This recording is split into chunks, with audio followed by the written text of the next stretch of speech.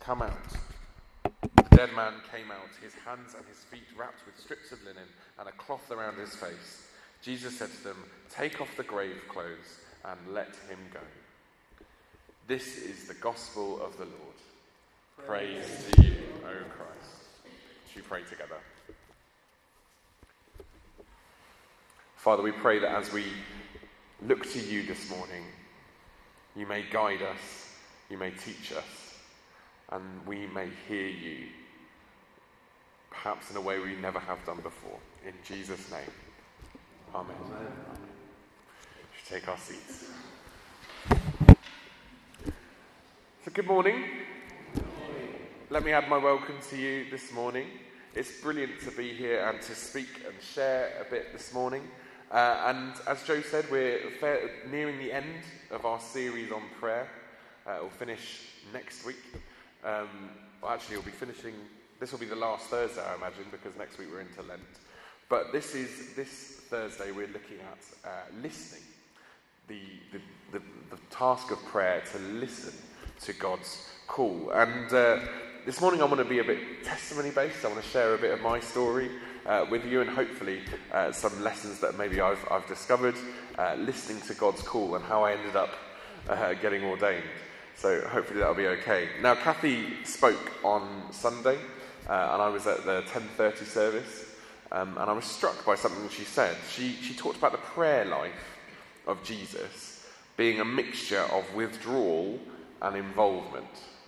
Withdrawal and involvement. Times of retreat to listen, and times where he actively ministered to people, and all the time he was still listening whilst he was doing.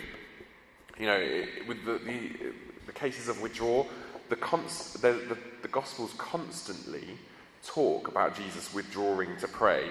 You know, just looking at the Gospel of Mark as one example. In chapter 1, he's in the middle of ministering to lots of people, and it says he withdrew to pray. He got up early in the morning and he withdrew to pray. In chapter 6, before he feeds the 5,000, and after he feeds the 5,000, he seeks to withdraw. And then in chapter 14, Mark 14, he ultimately withdraws to the Garden of Gethsemane, and in prayer and petition and listening to God, he is able to get the strength to go through with the cross. But then the Gospels record him listening whilst he was doing. He seems to be a constant prayer, not in conversation with God all the time. In John chapter 4, when he's having this engagement with the woman at the well, it's clear that he's still constantly praying and listening as he gets a word of knowledge about her relationship status. He's talking to her and he just says, "Yes, you're right. You don't have a husband. You've had 5 husbands." He's listening to the will of God. In John chapter 11, as I just read to us, whilst weeping over the death of Lazarus, he is praying and in conversation still with his Father, and he's listening to him. We know he's listening because he said, "Father, I thank you that you have heard me." He's still having a conversation. He knew God had answered his prayer, and that was before Lazarus had come out of the tomb. So withdrawal and involvement. How do we listen in both of those places?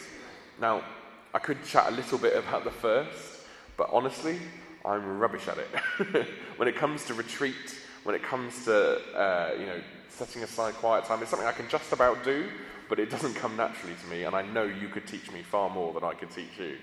But I do want to speak a little bit more about the involvement side of things. How do we listen to God whilst we're doing? And I want to do that through sharing, as I said, my testimony of my calling to ordination. Now, I know ministers are meant to have 3-point sermons, aren't they? I'll be honest, I don't think I've ever done a 3-point sermon, and this morning is no different because I've got 4 points. So hopefully that'll be okay. Now, I've shared before at this service how when I was at university, I wandered away from my faith. I walked away from church. I didn't go to church at all, pretty much, for my first 3 years there. But in my final year, I began tentatively to come back to church and engage with it. I kind of dipped my toe in the water. I went to the odd Sunday service, but more I found a small group on a Tuesday night that I kind of liked with students. I wasn't in the middle of church doing lots of things. I was just kind of just on the fringes. And at this point, my home church, the one I'd gone to when I was 14, they got in contact. It was my old youth worker, who is now one of the leaders of the church. He rang up and said, we've been having a think, we've been having a pray, and we think we'd like to invite you to come and do an internship with us. Now, as I said, at university, I had not been living for Jesus. And I said, do you realise what I've been doing? And you don't want me. That's definitely not a right idea. And he said, no, that's fine. We're okay that you've wandered away. We'd still like to invite you to come and spend some time a year with us doing an internship. And this is my first point, that sometimes listening to God in prayer is not a solo activity. I don't think anything in the Christian life is something we do on our own. And often, other people can hear the will of God for you and in your life better than you can. Definitely that's my experience, that other people hear better than I do. So we listen and we discern the will of God in prayer together. So I thought, I'll go and give it a whirl. I didn't think this was right for me to go and work for a church, but I thought I'll go on a Sunday and just kind of check it out. And when I'd left the church when I was 18, I was dissatisfied with church in general. I'd had a few problems with that church, but it seemed that every problem I had kind of gone away. They'd either sorted it or it just didn't matter to me anymore. And I walked into the place and I just knew that I was home. I just knew, just deeply within me, that God was calling me to be there. And I had a job offer in recruitment that would have paid a lot more than this internship did. And it was the easiest decision to turn it down because I just knew that God was calling me. And as I started my role there, being involved in children's and student ministry, with just a bit of youth work sprinkled in around the sides, I knew, again, I was doing the right thing. Doing ministry, and in particular helping other people along their journey of discipleship, through mentoring. Maybe I did my first ever sermon, leading a small group. I just knew somehow as I was doing this, I was doing the will of God. It was like my heart was beating in the same time as God's. They were in rhythm together. And this is my second point, because I think listening to the will of God, sometimes as we hear it, we get an internal conviction that we're doing the right thing, or God is calling us to something. We just know there's an internal response and a feeling that just, yes, this is what I'm called to do. It might not be a big voice that talks to us, but just an internal conviction that this is actually what God is calling me to do. So as I finished my internship year, I concluded that God was calling me into some longer form of ministry, and because I'd struggled with faith as a student, I thought particularly student ministry was what I maybe had a calling towards. I wanted to help students not do what I had done, and kind of journey with the kind of real wrestle with the real lessons and the real difficulties that sometimes can come as students. And it turned out that my line manager at this church, who was a full-time student worker, she'd been there for 10 years. It turned out she was leaving. And the church, they offered me her job. And I was so excited. That was brilliant. That was exactly what I wanted. I was over the moon because it was a job I wanted at a church I absolutely loved. And I was so excited. But at this time, the curate of the church I dipped my toe in the water at during university in my final year, he got in contact and said, we're thinking about getting a student worker. Is this something you might be interested in looking at? Now, in this first instance, I must admit, I wasn't that bothered by that kind of concept. I'd already got my dream job offer, so I didn't want to do that. But the important thing I want to bring out, and this is my third point, is that for some reason, both my home church and this church I dipped a toe in, they felt that God was calling me into some kind of student ministry as well. Although I had an internal conviction, I received an external confirmation that actually that I'd heard God right. So it wasn't just me going off on a whim thinking, oh, I'd love to do this. It was actually other people had gone, no, we agree with that. We think this is right. So that was really big for me. And for many, if you're listening to and trying to discern the will of God in a particular moment, for many of you, the external confirmation will come first. People will hear it first before you do. And as we listen to God in prayer together, often other people can see God's call on your life before you do. But for me, I had that internal conviction of a call into ministry, and then an external confirmation. Does that make sense? So we've got the internal and the external. So, as I said, back to my story, my first instinct was to say no to that job. There was two main reasons. Firstly, I'd already got my dream job offer, and secondly, the second church was a Church of England church. Yuck. Who wants to be in a Church of England church? Am I right? No. In my mind, this is what I was thinking. I was like, well, I think the curate, he's great. I knew him vaguely. But the Church of England is full of boring ritual and liturgy and all these things that I, as a Pentecostal free church person, just couldn't stand. And there was no way I would end up there, would they? Yes. But I did go and visit the church. I thought I'd go and visit a Sunday, just kind of out of respect for my friends as much as anything else. However, just as I had done a year before, again, as soon as I walked into the place, it felt like God went, boom, internal conviction. I knew that what God was calling me to do. I was in the service, I was like, oh, I could do that. Oh, I love that's going on there. This liturgy thing, I actually agree with what they're saying. That's crazy. And I was astounded, but actually God, again, changed my direction. I had an extreme excitement to be there, and again, an internal conviction. I didn't have an audible voice like Paul on the Damascus Road, but I did get that kind of internal heart knowledge. This is what God was calling to me to do. And I suppose this is my fourth point a little bit, because if I hadn't gone to that church that morning, I wouldn't have known. And I think sometimes as we try and listen to God in the act of doing, we have to push doors. We have to step out and test what God may or may not be calling us to do. God closes some doors, he opens others. And as we listen to him in this action of stepping out, we can actually sometimes discover the will of God and listen and hear him. We don't just listen passively, but we can actively be listening to God as we try things and see if they're right.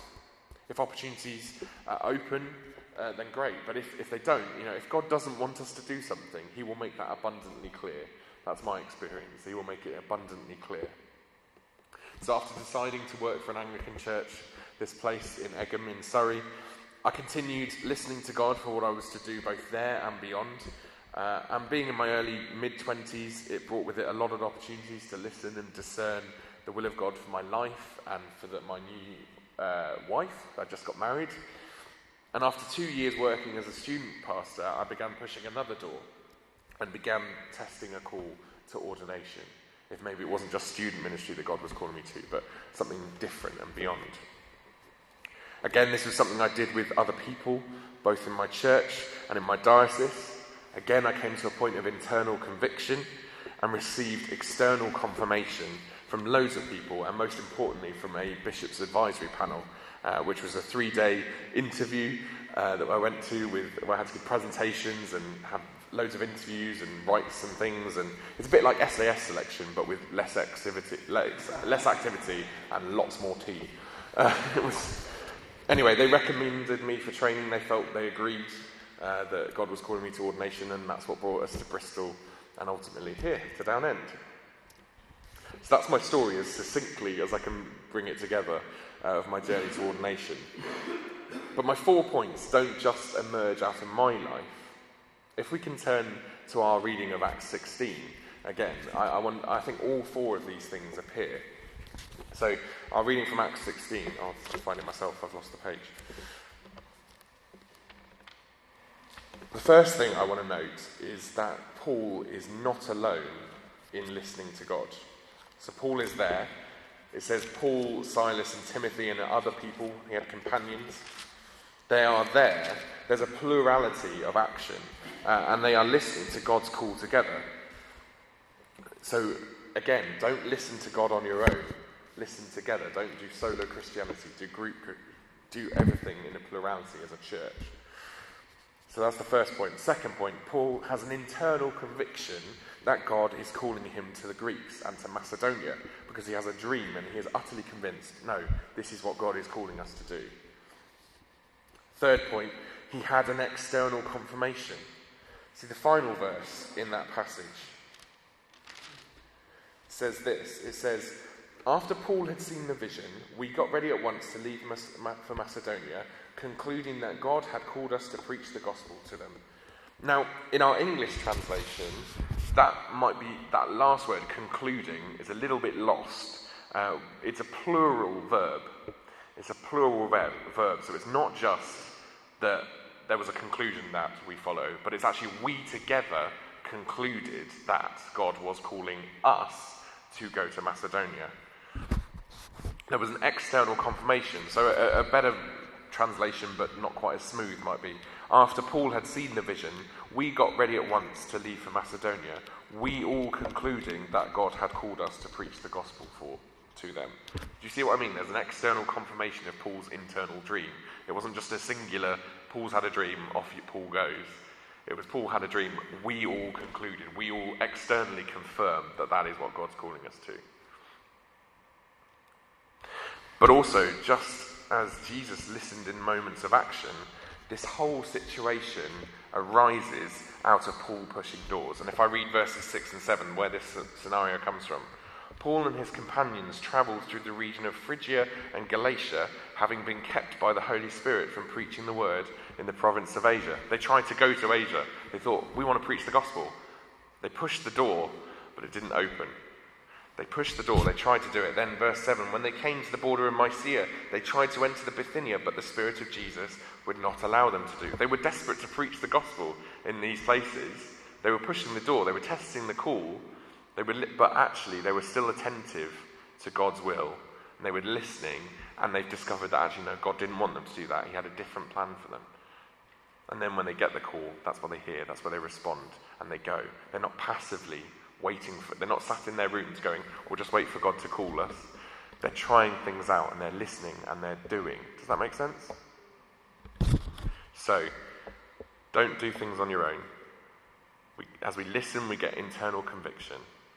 We get external confirmation, and we can listen whilst actively testing and pushing doors. They're my 4 points. So what do we do with all this? Well, we're all praying for different things. And in different situations. I know, I've talked about my kind of journey into ordination. You may not be anywhere near that kind of place in your life, but we're all praying for different things. And Kathy said on Sunday that prayer is a two-way conversation, as Joe said this morning. It is a conversation, it's a two-way act. We have to be listening. Small things, big things, we listen to God as we pray. And we look for him to speak. Just have a think about those things that you're praying for at the moment. Have a think about how you can be listening to God as you pray. What confirmation? What internal conviction? How can you test what you might have heard? How can you do it together and not on your own? Shall I pray?